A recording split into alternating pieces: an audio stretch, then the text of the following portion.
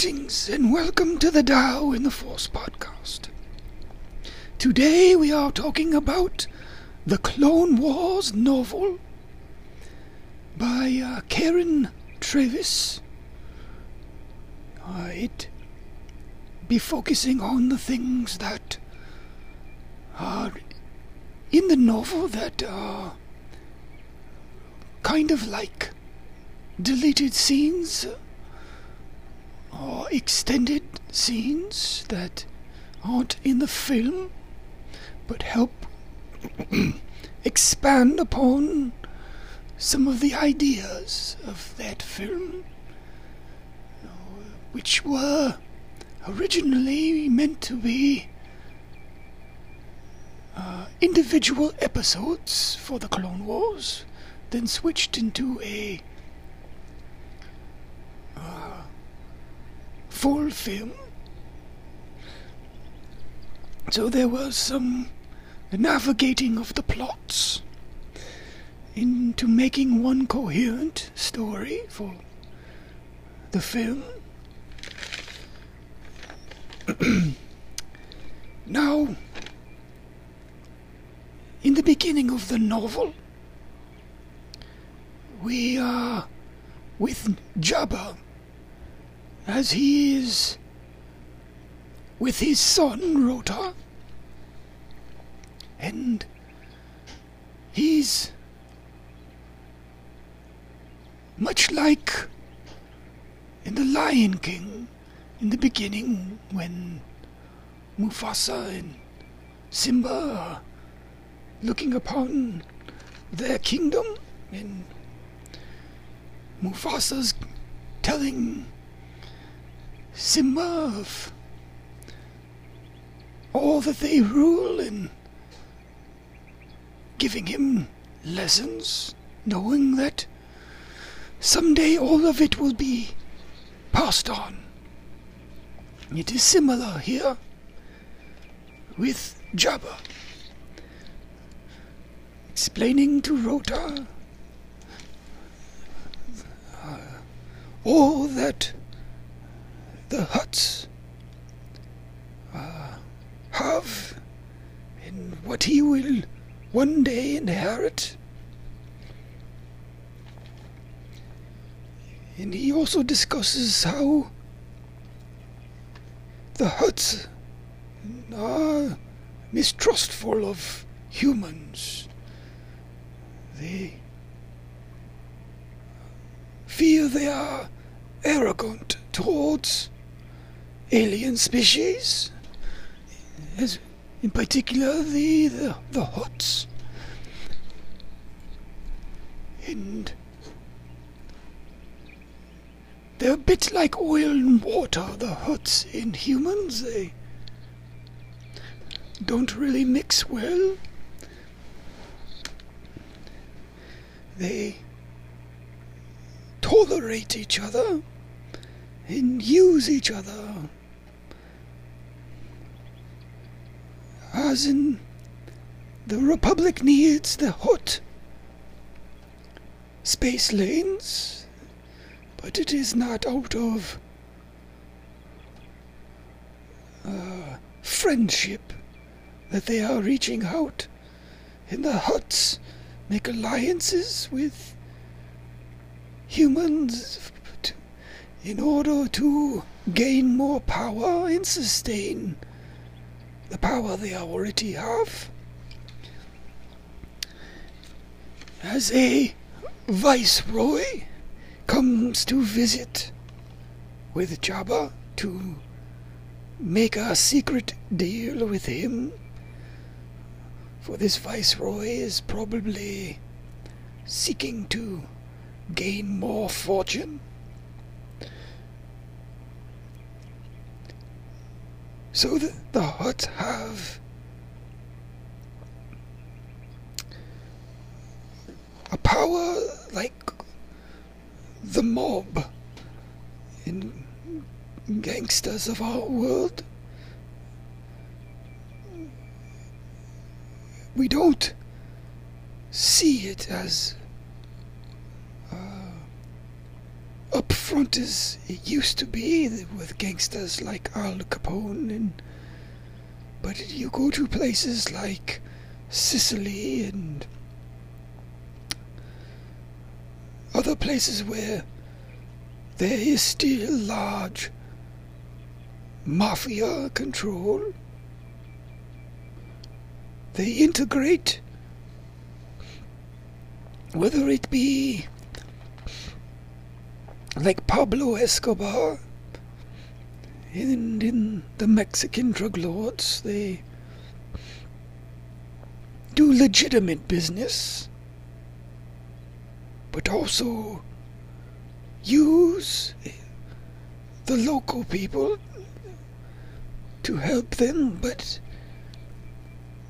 they give gifts, like in Mexico, in Colombia, they would give away food and build schools and do positive things in poor neighborhoods so that they are heroes to them to a degree, but they also owe a debt to them. And I'm sure Jabba and the Hutts are similarly inclined. They are ruthless, but balance that out with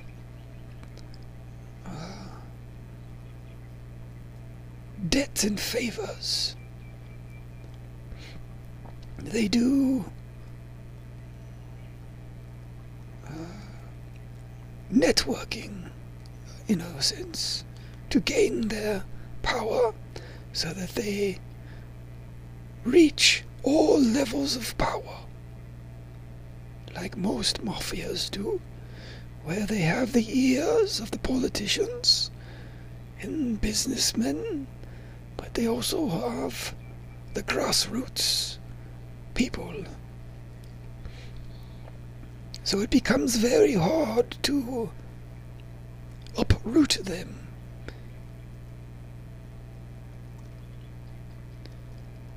And this is part of what Rota will inherit when Jabba one day succumbs, even though Hutts live long lives.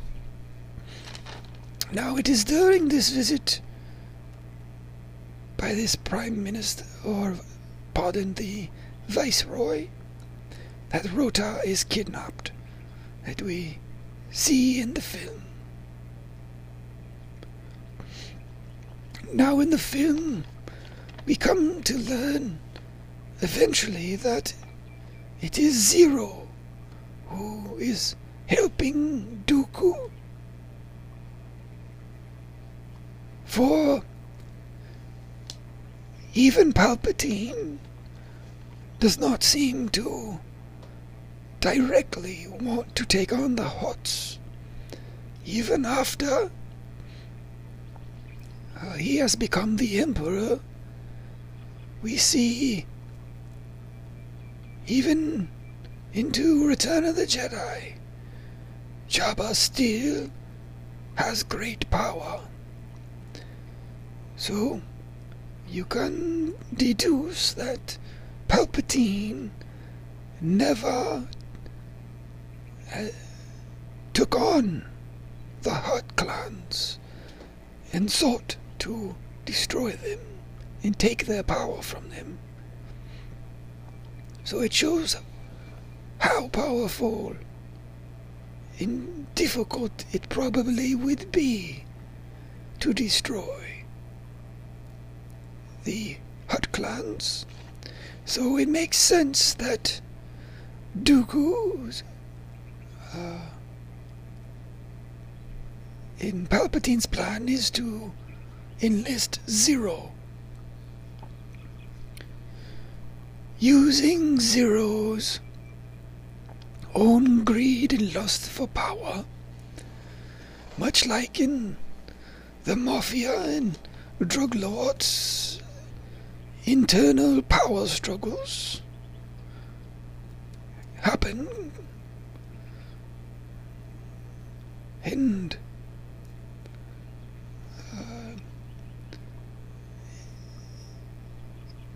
it often can be brothers turning against brothers and sons against fathers and so on and so forth.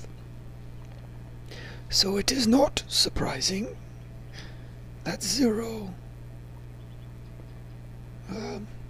is a prime target for Dooku.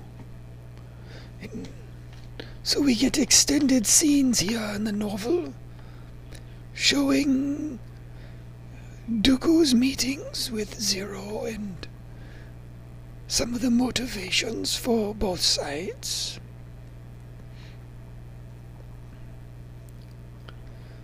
Now, we also, because in the novel form, you can get inside the mind of a character.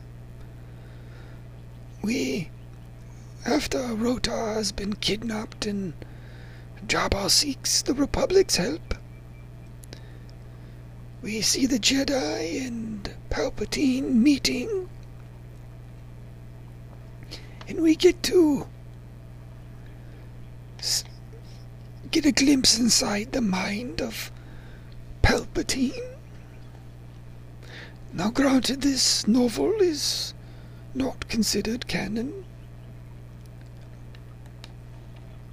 but we see Palpatine thriving as he sits among the Jedi, and he thinks to himself gleefully how he can sit here amongst his enemies and they have no clue that he is a Sith Lord and the key to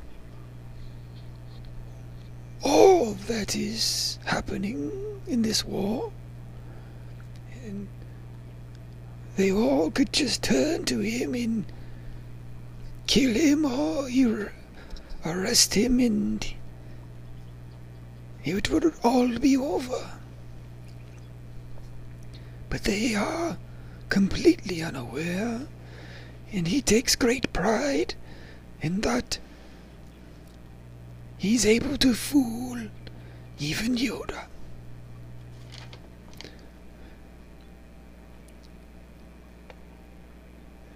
Now we get a more fleshed out scenes in the novel of Jabba doing his own research and detective work to try and find his son. For in the film we wouldn't have time to go back and forth between what the main characters are doing and so on and so forth, but it stands to reason that Jabba, being powerful, and would try to get Rota back himself. So we see him meeting and learning some intel on from a robot that is informing Jabba that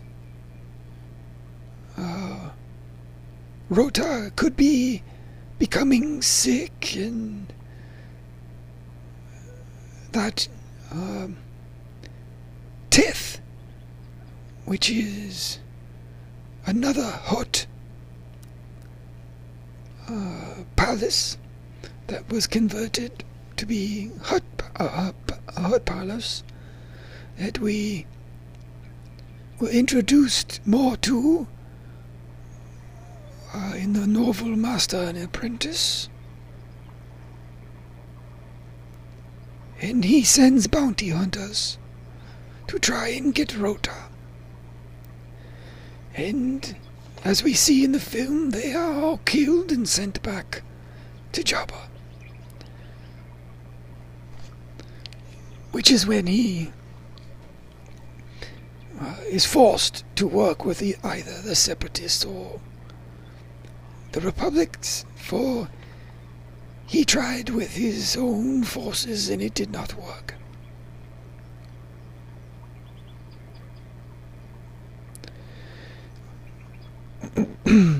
Now on Christophsis, we can get inside the head of the character once again, and this time it is Anakin. And the author has Anakin in his mind during battle, trying to contain his anger, but at the same time, battle gives him opportunity to release some of his angers and frustrations. But in the novel, it just gives more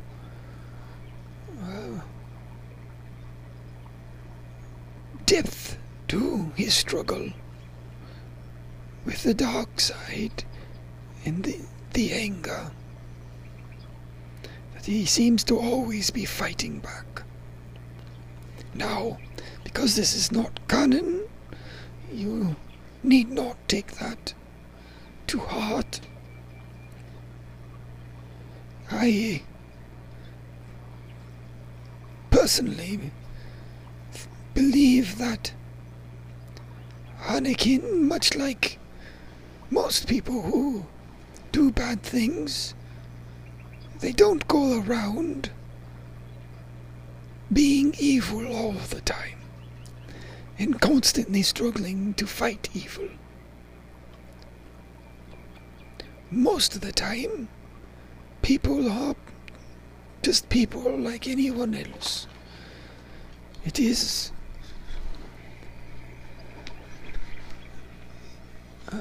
thieves are not thieves 100% of the day. Are they more inclined to temptation towards thievery? Yes. But I don't think everyone is always fighting back evil. I think that is a simplistic look at the way people behave. When people do bad things like murders and things, it is often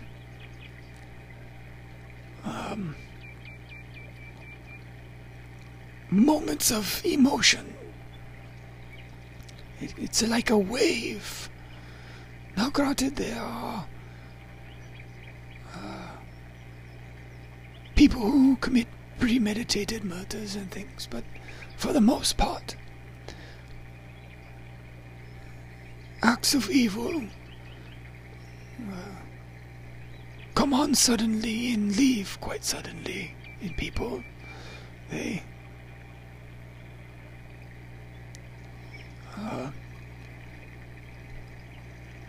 can't hold themselves back from the emotions. They become overcome with their angers and what have you. And I believe Anakin is more like this, but I can understand where the author is coming from. But I think we have enough setup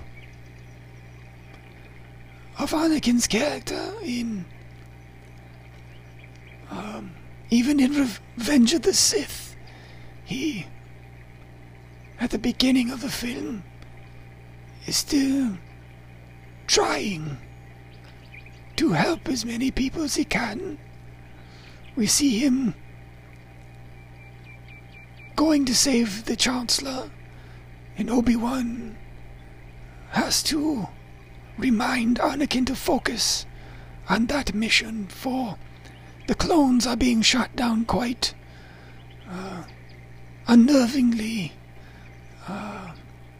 in large amounts, and Anakin wants to help them. So I don't think his preset in battle, in my opinion, is necessarily anger.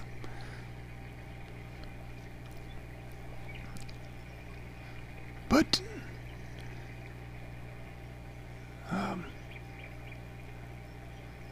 I think her intent is more to show a lingering of the anger and frustration he felt in Attack of the Clones, when he is pushed over with the death of his mother. And from that point on, perhaps there is more of an edge to him because of that. And maybe that is why she chose to show him constantly struggling with that rage. But it is not canon, so either side could be right.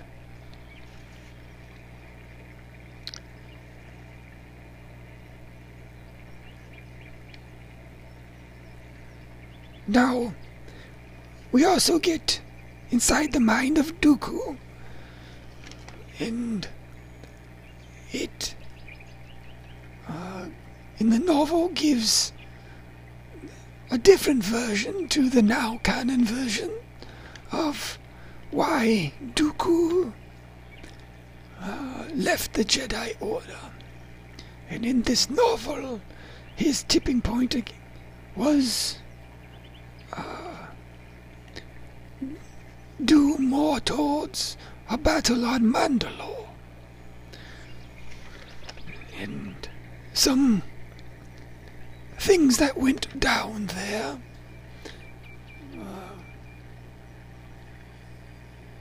which he disagreed with the Jedi, and he was left a bit disillusioned by, and feeling of what have we done type of thing. But this is no longer canon, but for those who are interested in a different perspective on Dooku, it could be worth reading about his doubts about fighting on Mandalore and the Jedi.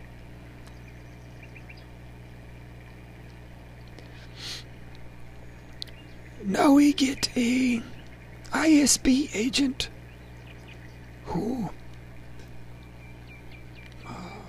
gives us more intelligence on what might be going on Teth, and gives the Jedi a more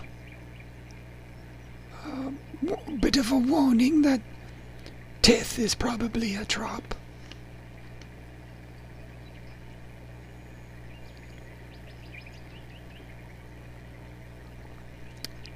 Now, as Anakin on Teth, and we are inside his head, many of the things that Ahsoka is experiencing, the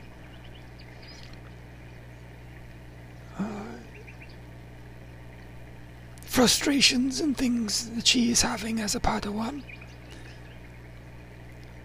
he's thinking to himself back to the frustrations that he has with the Jedi. And in this novel, he has a more disdain for the Council and Yoda in particular, due to the Phantom Menace, when Yoda took exception to his training. And it seems to still bother Anakin. Once again, in this novel that is the case, but seeing it is not legend, or that it is legends now, that we do not know if that is the case in canon. But the importance of it is Anakin knows what it's like to be a frustrated Padawan. So I think it helps for him to form a relationship with Ahsoka and sympathize with her.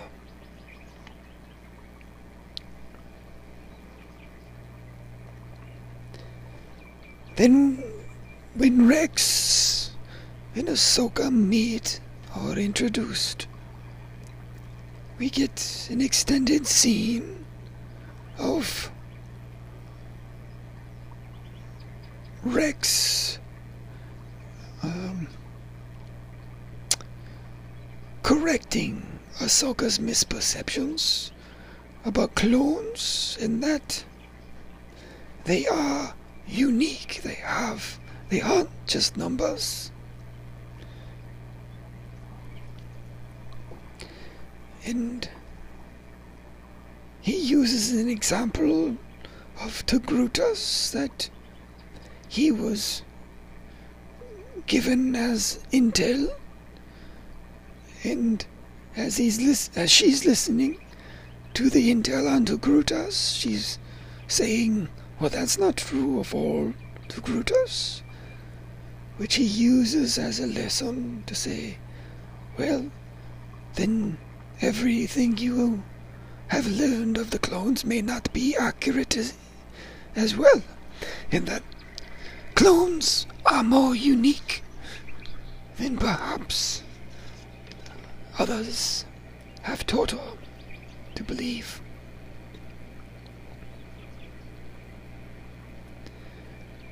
And we see that Anakin and the Jedi and the clones view that everyone is expendable. And that includes Ahsoka. She must pull her weight.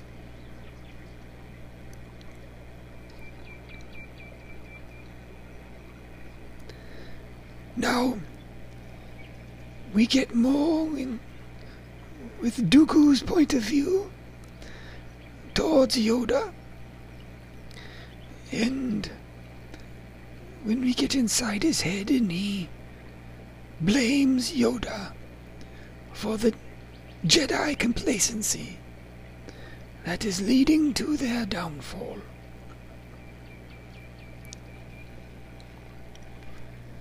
We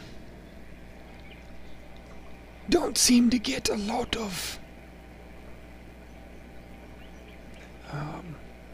love or emotion between Dooku and Yoda. There's a coldness between them, it seems, both in canon and legends. In canon, Dooku seemed to always be closer to Lina Costana than his own master Yoda.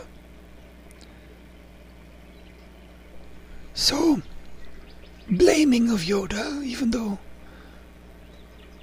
we don't know if that's canon anymore, but it seems reasonable.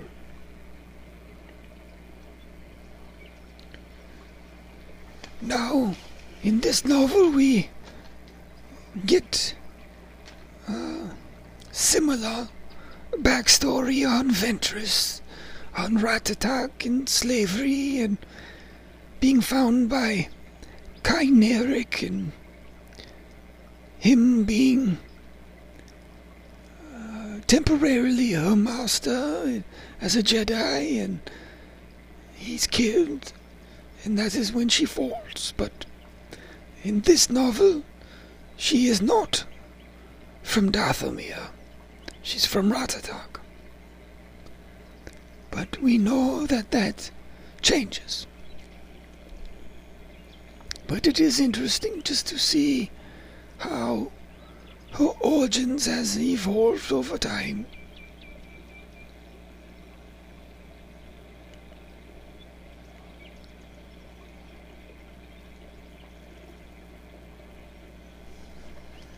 During this novel we get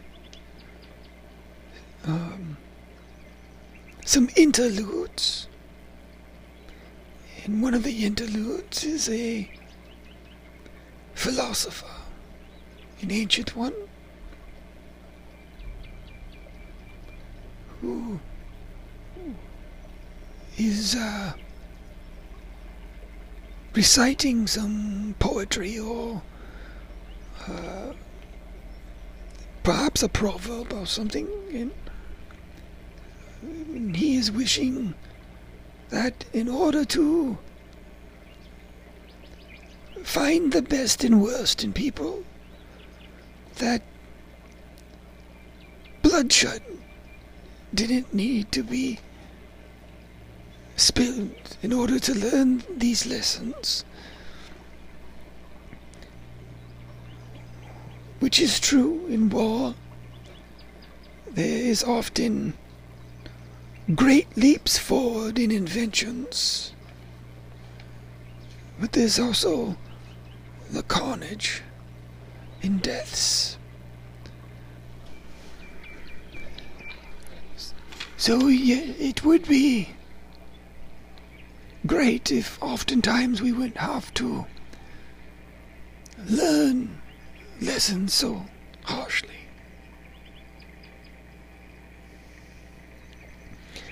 Now, according to this novel, Ventress blamed the death of Kyneric on Mace Windu, so she has more of a hatred towards Windu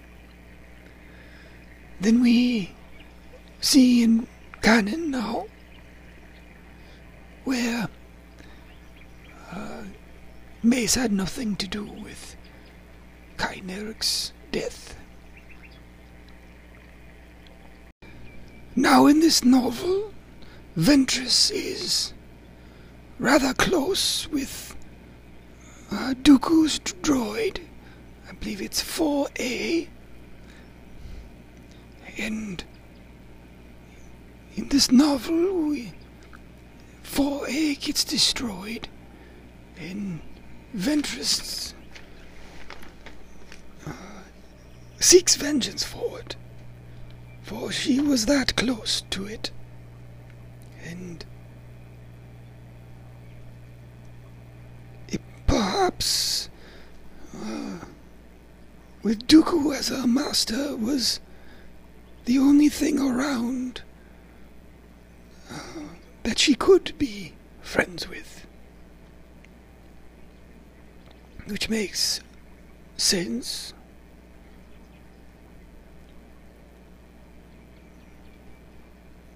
In seeking vengeance, but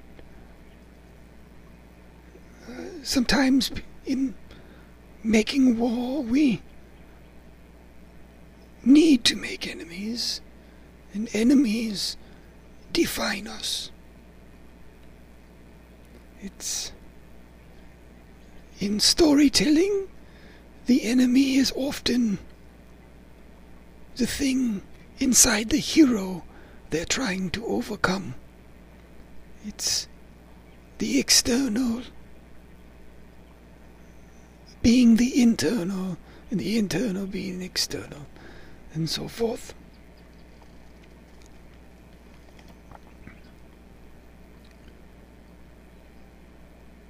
And hatred can be pushed aside, but the whisper in the ear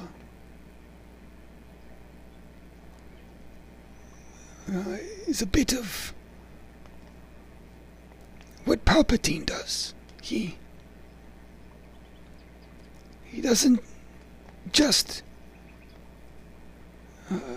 try to get one moment of,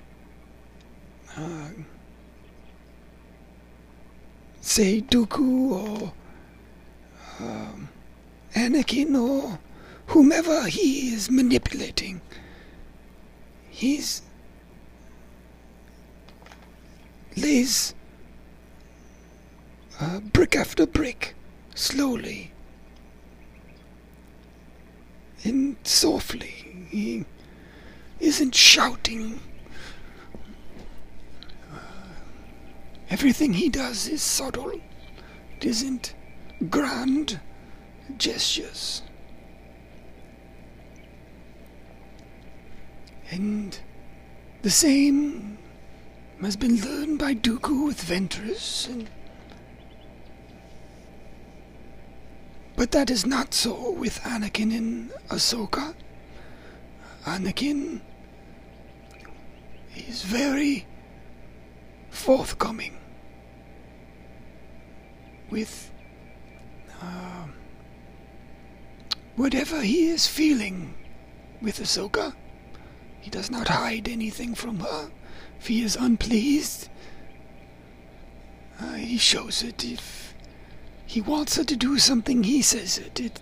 Everything is out in the open with him.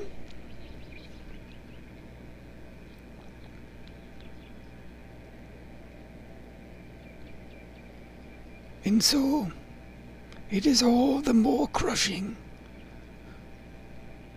when we see how close they become.